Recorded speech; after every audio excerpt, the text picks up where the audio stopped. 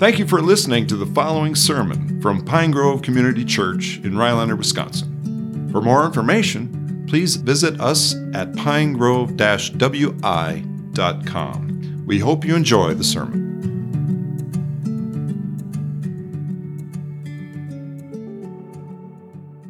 Speaking of awards, I think the Rhinelander High School swim team, which several of our young men are on, won sectionals yesterday, and so they're on to state.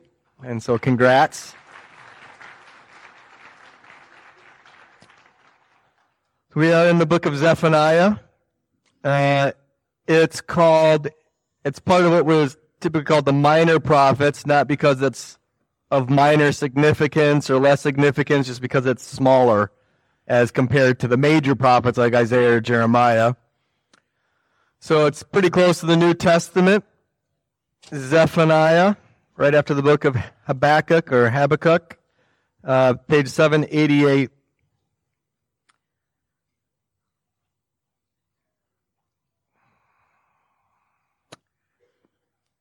So we are in a book where God has sent a preacher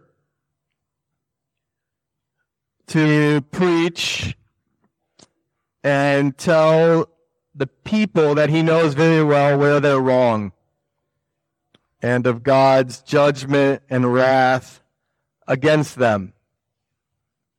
Zephaniah does this first by speaking directly to God's people, to the church in the Old Testament, the Jewish people, for their sin. And then in chapter 2, he'll turn and speak to the nations surrounding them. And this is showing that God is judge of the whole world. He's not just a national deity or just a tribal small g God. He's God of all the earth. But judgment always starts with the household of God. So the main virtue, the main response of faith that you should have to this preaching is to learn to fear God. That's what this is for. So I'll be asking you frequently, and I urge you to think of it, why don't you fear God?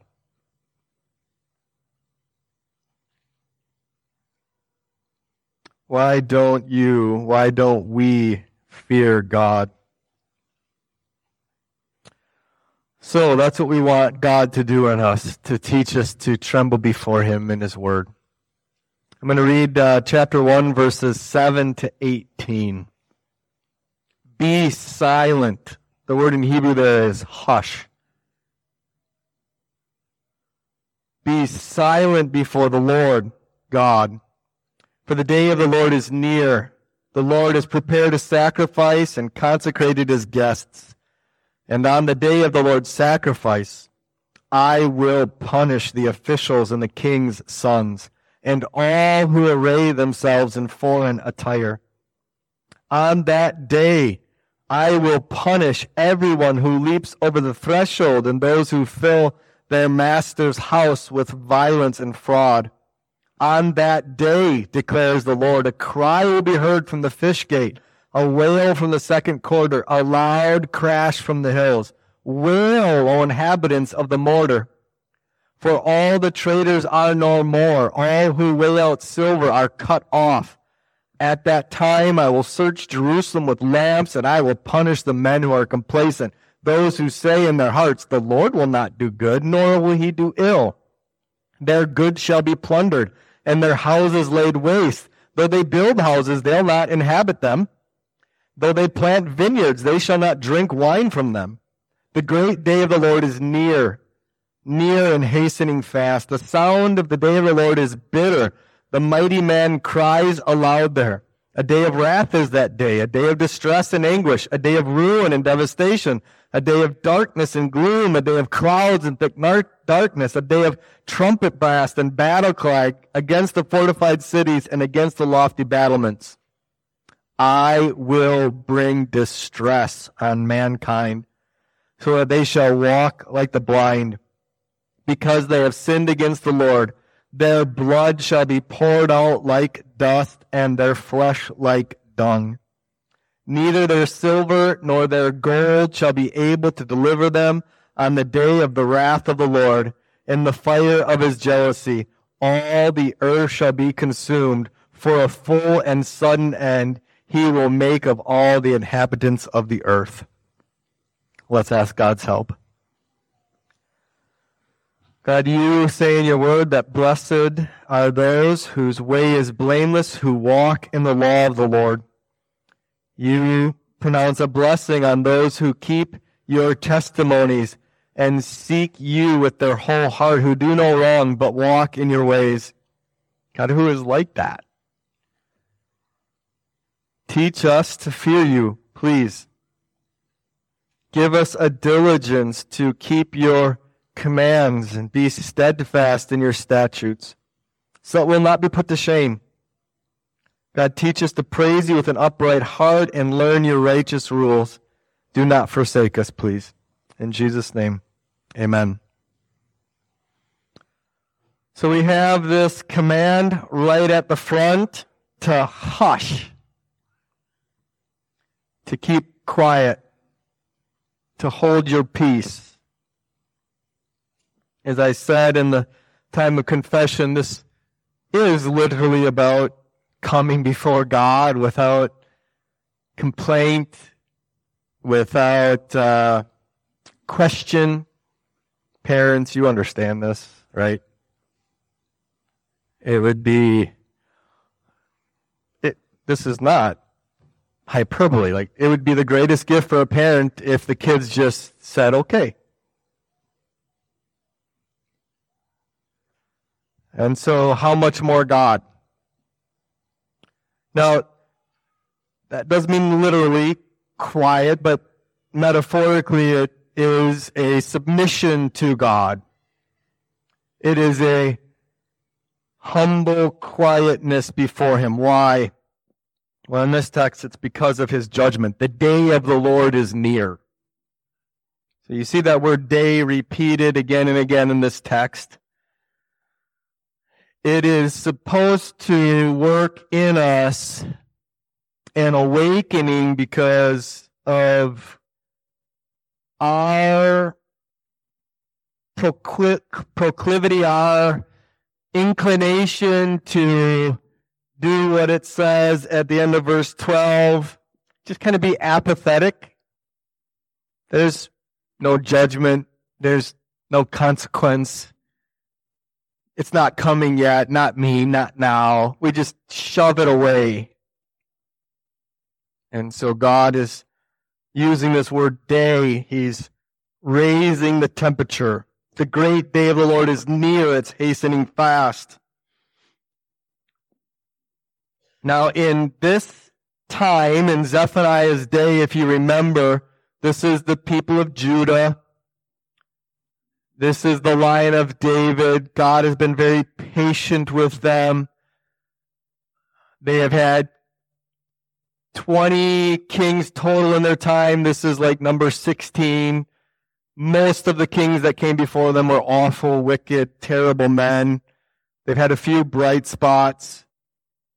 But now what God is saying to them is, through Zephaniah, I told you when we entered into covenant, when I brought you out of Egypt, and you solemnly declared, like in a wedding, I will keep these vows because of your grace, and you refuse, I'll judge you. I'll bring my wrath upon you. And God is declaring very solemnly, very frankly, that day is coming like now. And it did. Within this generation, God's judgment through Babylon fell. Temple was destroyed, the people deported. God's judgment wasn't, far off. It was right there. And it was an awful day. And so the response is silence. The response is to humble ourselves without question, without complaint, and accept from God's hand his judgment against sin, because he is God. Over and over and over again in this text, God highlights that he is the one who is doing this. The day of the Lord, I will punish in verse 8. Verse 9, I will punish everyone. Verse 12, I will search Jerusalem. Verse 14, the great day of the Lord. Verse 17, I will bring distress. Verse 18, it is the fire of his jealousy, and he will make a full and sudden end of all the inhabitants of the earth. So it just piles up one upon another, this declaration that this is God himself who is doing this. Why? Why is that emphasized so strongly and repeated so often? Do you know yourself well enough to answer that question? Why does God make it very plain that he himself will do this repeatedly? Because you fashion a God according to your tastes. And the God you fashion according to your taste will never judge your sin. We form a God who's permissive. We form a God that would never, ever, ever be so undignified as to actually bring judgment like this. And so we have delusions. We deceive ourselves. And again and again and again, God is declaring, I myself am going to do this. So right away, do you have faith that this is your God?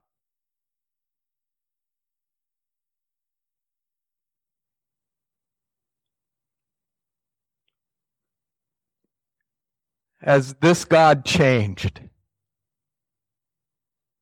Is he the same today, yesterday, today, and tomorrow?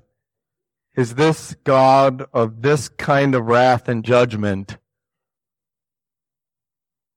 your God?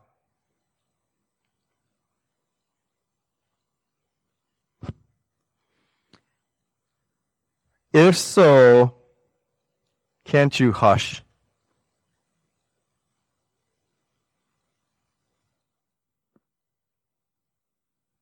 Can't you be silent? Can't you submit yourself to his word?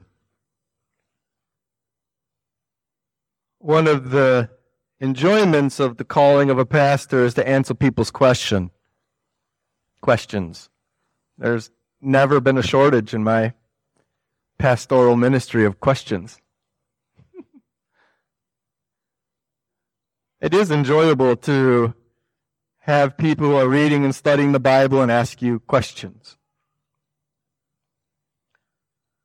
And it is good, in a sense, to be inquisitive and sincerely want to know what the truth is in a certain passage. But it's also a difficulty because a lot of, sometimes those questions are actually questioning God. They're not a question about the meaning. They're a question of wanting it to be different than what God said. We don't know ourselves well enough to know that we have so perverse hearts that we will not accept God's truth in his word as it stands.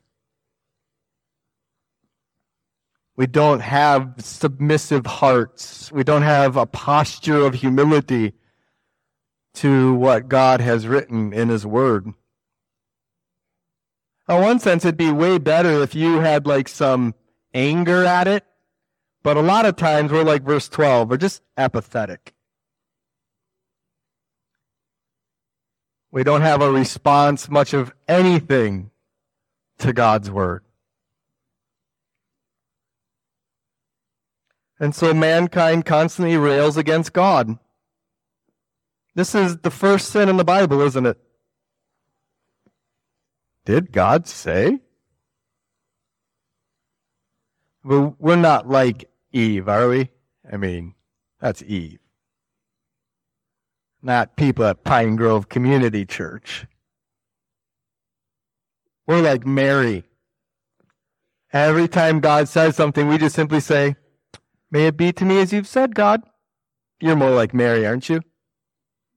I'm so glad to pastor a church full of Marys. It's such a delight.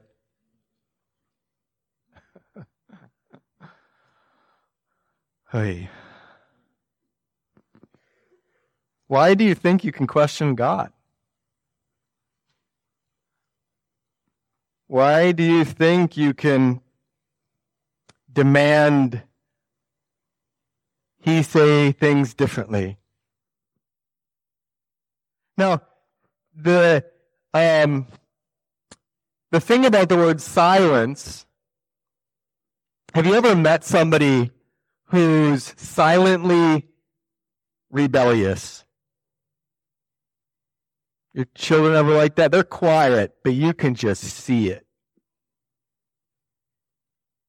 You can just see the bubbling, rebellious obstinacy within your child's silence. Maybe you do this at work with your supervisor. You listen, but you make it really clear with a certain kind of silence that you have no submission at all. Wives can do this to their husbands. There can be in a woman's eyes hell fire in silent submission.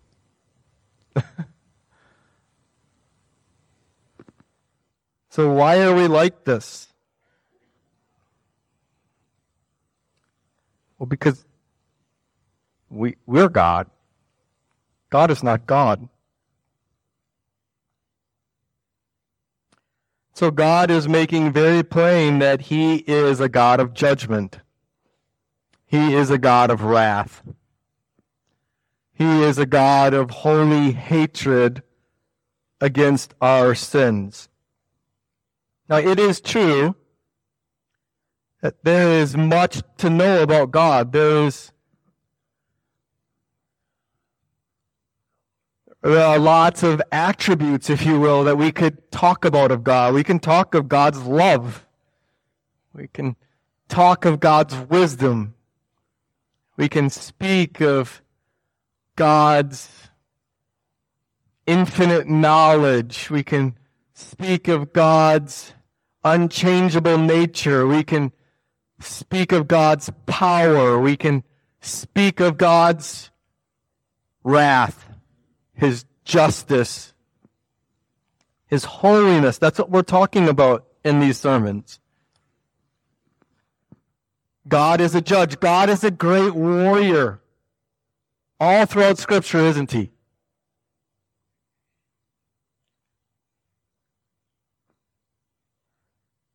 And what we are wanting for ourselves in these verses is to learn to fear Him, to learn to hate our sin as we see God in His righteous, perfect justice hates our sin.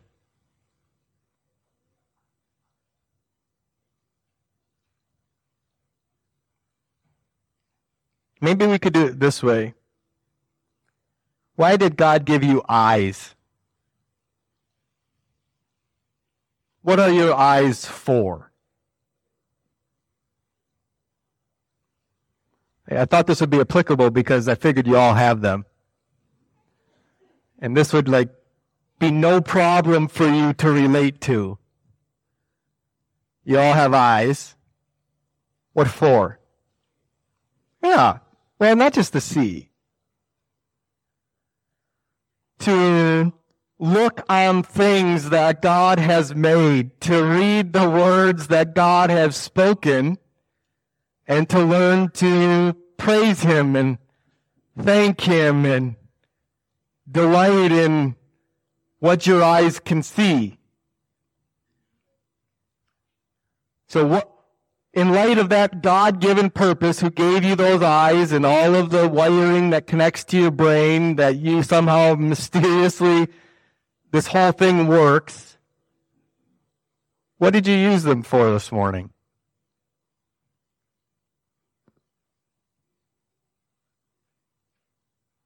Guys, did you look at a female lustfully with those eyes today? Gals, did you look at another woman and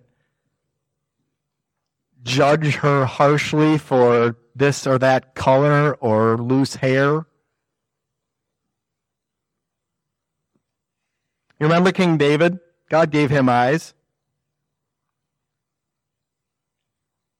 With one look on a woman, you see the misery that brought to his family and to the kingdom that he rules over, which is what we're talking about in Zephaniah with one look. What we're seeing in Zephaniah is downstream of that misuse of his eyes. Is God right to judge us for the misuse of our eyes?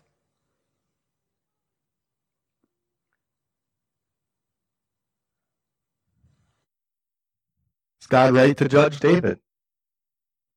The death of a child, the rebellion of a son, the folly of Solomon and the division of the kingdom, all as a result of a look with his eyes.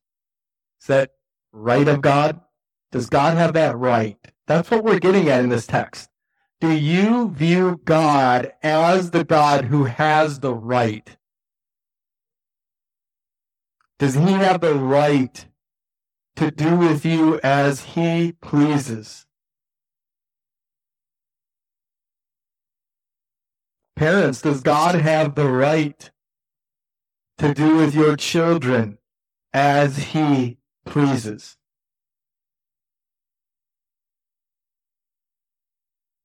Does God have the right to do with your kidneys as he pleases?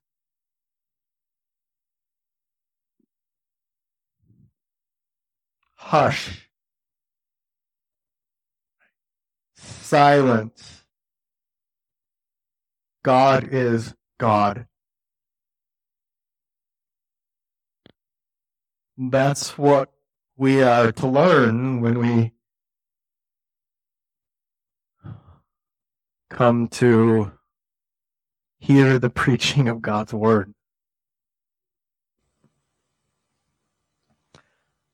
We often do very foolish things, such as reading Zephaniah and then thinking to ourselves, well, thank God Jesus came. We don't have this kind of fear of God anymore.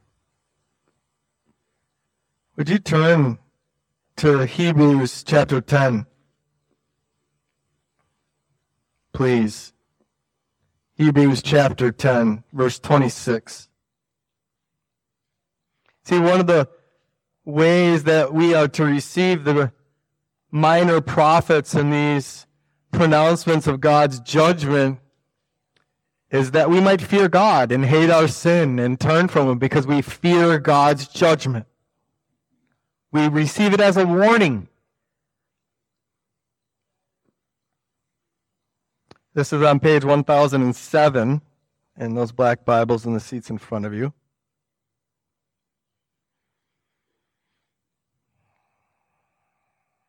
For if we go on sinning deliberately, after receiving the knowledge of the truth, there no longer remains a sacrifice for sins, but a fearful expectation of judgment and a fury of fire that will consume the adversaries. Anyone who has set aside the law of Moses dies without mercy on the evidence of 2 or 3 witnesses. How much more punishment do you think will be deserved by the one who has trampled underfoot the Son of God, has profaned the blood of the covenant by which he is sanctified, and has outraged the Spirit of grace? For we know him who said, vengeance is mine, I will repay. And again, the Lord will judge his people. It is a fearful thing to fall into the hands of the living God. You know, that's not evangelism there. It's not talking to unbelievers there. It's talking to us who call on the name of Jesus for salvation. Look at carefully the language in verse 30, please. For we know him. We know God. We know him. What do we know of him? What is it saying we know of him here? That he is the God who says to you, to us, not to unbelievers,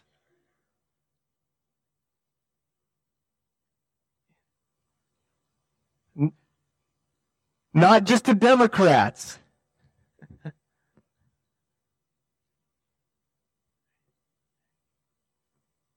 to you. I know you, who says, vengeance is mine, I will repay. And again, the Lord will judge his people.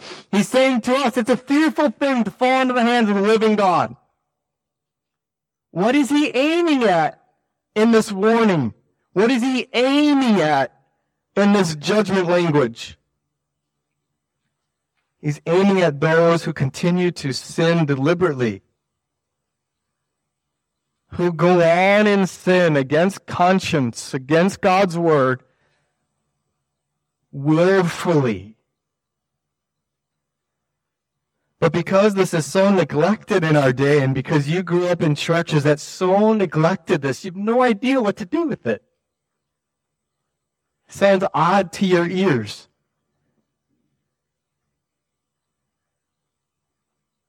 Because all you've heard about God your entire life is he's forgiving and kind, and don't worry about it. Don't be so hard on yourself. Forgive yourself. Jesus died. There's no judgment anymore. There's only grace. There's an umbrella of grace.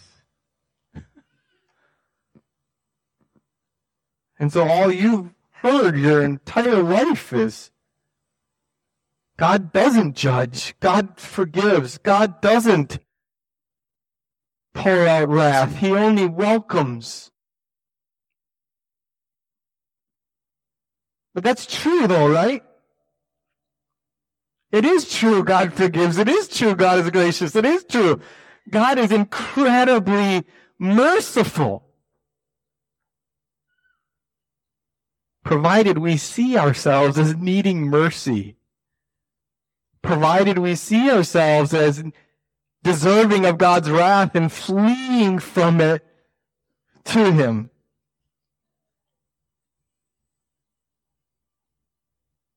I think much of the church is just given to maintaining people's self-esteem.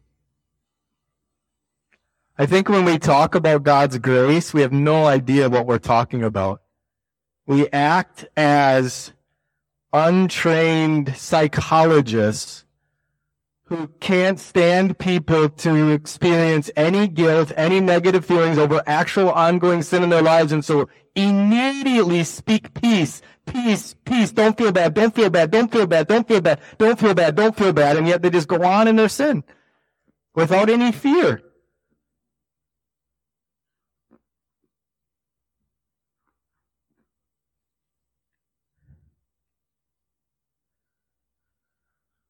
John Owen speaks of this. He says, have you given up? Have you stopped? Have you removed the sin that gets you into so much trouble with God? Will you speak peace to that sin when you still don't hate that sin and are disgusted by it? It's like putting a Band-Aid on gangrene. We're to learn to hate our sin. And we're to learn to hate our sin as we read things in Zephaniah that see how much God hates our sin. Look at the language in verse 17. I know sometimes you get frustrated with my language here, though I think it's PG most of the time. Look at God's language here. I will bring distress on mankind, so they walk like the blind because they have sinned against the Lord. Their blood will be poured out like the dust. This is what a preacher said to his congregation one Sunday morning back in Zephaniah's day. It's creating a visual in your mind. Dust is useless. It's a nuisance. This was my job for my dad when I was young. Sweep the shop, sweep the shop, sweep the shop, sweep the shop, sweep the shop, sweep the shop. Every day, hate sweeping the shop. One day I threw the beam and broke the handle so I wouldn't have to sweep the shop. The hardware store just down the street so it said go walk down there and get a new handle and sweep the shop. So God is communicating His abhorrence of our sins such that He views the shedding of the blood of those among God's people who go on deliberately sinning like dust. Their blood's like dust. It's nothing to Him. Their flesh like dung. Now, English translators want to maintain a certain level of respectability. That word there is literally turd. All the little boys, right?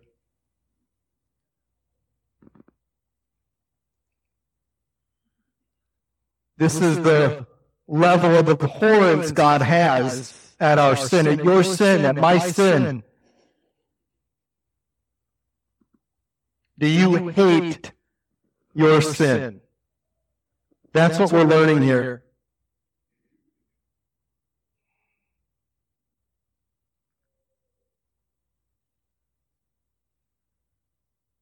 Now, it's true, when you see your sin as it is, and you learn to cry out before God, have mercy on me, a sinner, we go to Christ. We do flee from His anger and wrath to His Son, who took His wrath for us in our place for His sin. And the trait, the virtue that it burns in your lives is a silent gratefulness that God would have mercy on somebody like you. There's so much freedom of seeing yourself as not a good person. This is the problem we have. You are constantly surprised at how bad you are because you do not believe the Bible's teaching of how sinful you are. You have this warped view of yourself as a good little person, a good little boy, a good little girl. And last week when I told you that you can have a conversation with somebody where you're as sweet as honey, and in your mind you are full of bitter venom, just tearing that person apart. That's who you are. Without God's grace. That's what you're like. Don't be so surprised.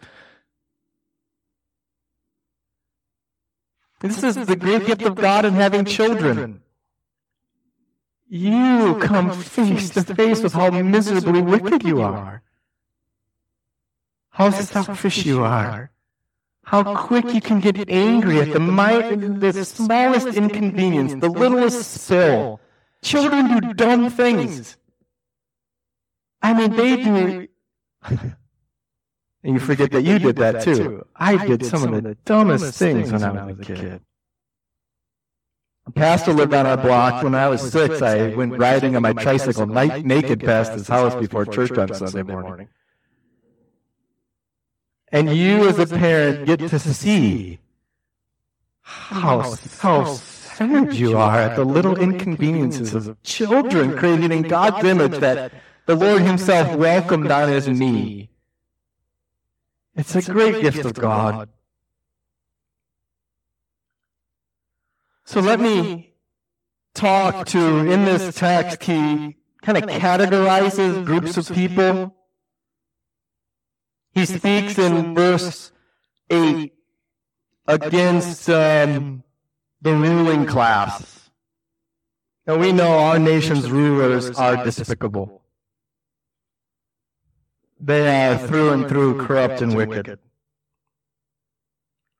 Our culture, particularly our rulers, despise life. They despise the goodness of God making us male and female. They worship the cult of perverse sexuality and LGBTQ wickedness.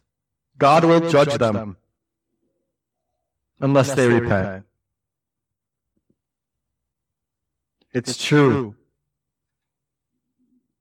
Now, any of you who are in civil authority ought to fear God.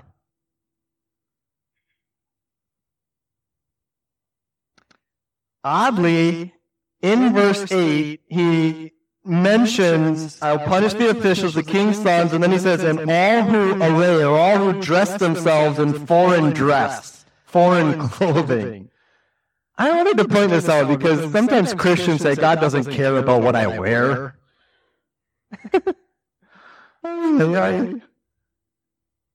Don't you hear yourself in verse 12? The Lord won't do good, nor will he do ill. Isn't that just that? Does God care what you wear? Well, yeah. Why? Well, what's going on with them wearing foreign dress? This isn't racism here. What's the deal? It's that they love the world and they want to make sure that they look like the world to be accepted by the world. They don't care that their dress is pleasing to God so long as it's pleasing to the world. That'd be helpful for you, wouldn't it? Why do you wear what you wear? Wouldn't that be good?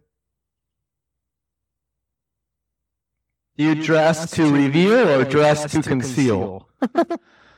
Are you modest? Does any guy have to use his imagination at all to know the shape of your body?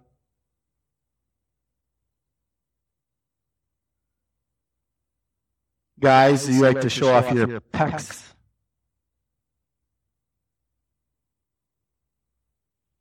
We should fear the Lord in our dress and be mainly concerned that it's pleasing to Him.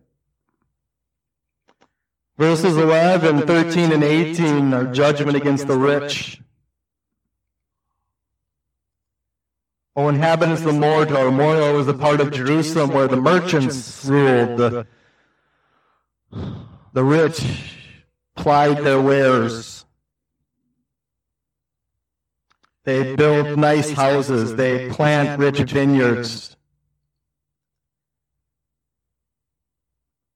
Verse 18, they have a lot of wealth and they think that can deliver them from God's wrath. Do not put your hope in your money. It is not a God. Use what God has given you to care for others. Do look on the wealth and possessions that God has given you as only a gift from Him. He can take them as quickly as He's given them. Those who are rich and wealthy should fear God with their wealth. Another category we might say is this issue of timing. Again, at the end of verse 12, the Lord will not do good, nor will He do evil. The day is hastening. We have this issue in ourselves where we just plan our lives as if God is beholden to my agenda. Now, it is good to make an agenda. It's good to make a plan. But we are taught constantly in Scripture to say, what should we say? If the Lord wills. Right? All of our plans are in His hands. Our very lives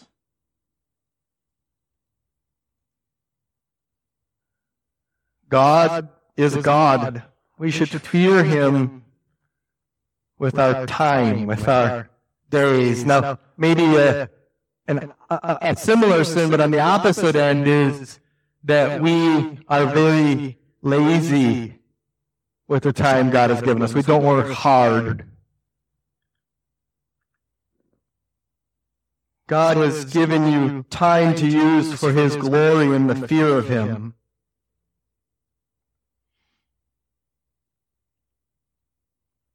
Some of you really like to, if I were to preach a sermon about this being pre-tribulational, the church will be raptured out before this, and this is the wrath of God just before the millennium, and I really awoke your curiosity over the time in the Bible, you would love it. But I wish I could get you so excited to love somebody in this church and get to know somebody who's new and be a better husband, you know? We can get so excited about the details of the end time timing, but not so excited about learning to invite the new person to Pine Grove over for a meal.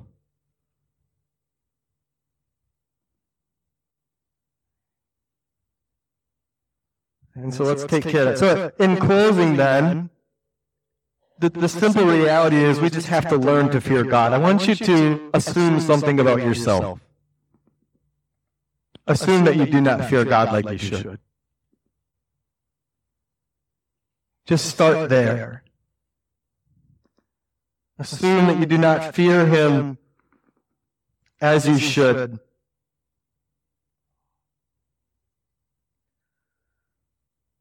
That you belong to God, and that we will give an account before him.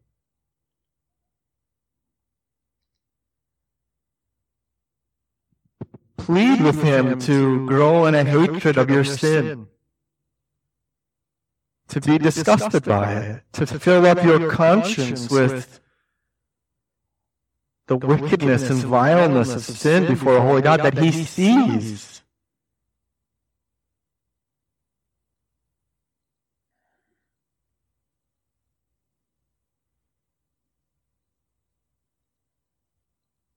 And yes, we do need Christ, don't we? And isn't it the greatest news in the world? God sent his wrath on his Son on the cross for those who truly call on his name. Let's pray. Father, help us to fear you. God, we do not fear you as we should. Our day is a day where there is no fear of God before our eyes. Our officials don't fear you. Those who supervise us at work don't fear you. Our parents don't fear you. Our children don't fear you. We do not fear you.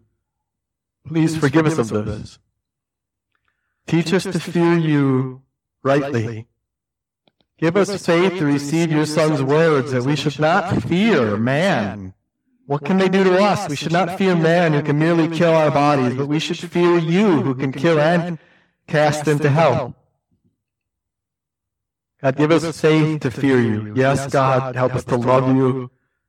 Help us to find simple delight in being your children. Help us to know the greater depths and heights of your love, but teach us to tremble at your words. These things are difficult for us to keep in mind, and yet they are true, and so give us the simple faith to silence ourselves and accept that we are to fear you. And so please teach it to us, oh God. Have mercy on us in this way. God, we do tremble before you. You are a great God. There is none like you. Your ways are beyond us. Your judgments are great deeps. How can we know them, O God? Give us the gift of silencing ourselves before you. We ask this in Jesus' name. Amen. So the charge is this. in Matthew 21, Jesus gave a parable of two sons. The father told his son to go and do such and such, and one said, I won't. He refused, but then he went and did it. And then the other said, I will, and then he didn't go do it. Right? This is like an everyday occurrence. And they got it right. They said, which of the two did the will of his father? Well, of course, the one who actually did it. And, he's saying that because that's what we're like. We're often those who say, yeah, I'll do it, and then we won't. And Jesus said, truly, truly, I say to you that the tax collectors and the prostitutes will go into the kingdom of God before you. This is what we're talking about in Zephaniah. We have to learn the humility of learning that the first will be last and the last will be first. Our problem, this is the charge, our problem is that we think so highly of ourselves. We do not compare ourselves to God's holiness and righteousness, but to our own standard that we always meet and compare favorably to everybody else. So the charge is ask God to see yourself rightly as a tax collector, as a sinner in need of his grace, as a prostitute spiritually in need of his grace, to have learned that humility, that sincere humility. May God answer and not be silent when you call to him and give you relief in all your distresses. May he be gracious to you and hear your prayers. May the Holy Spirit make you know that the Lord has set apart the godly for himself, and he hears us when we call. May you be angry, but not sin in your anger. May you ponder on your bed the Lord's power and goodness and be silent before him. May the Lord place more joy in your hearts, knowing that he gives us peace to lie down and sleep, because he is the Lord alone who makes us dwell in safety. Amen. God bless you. Have a great week in the Lord, and I love you.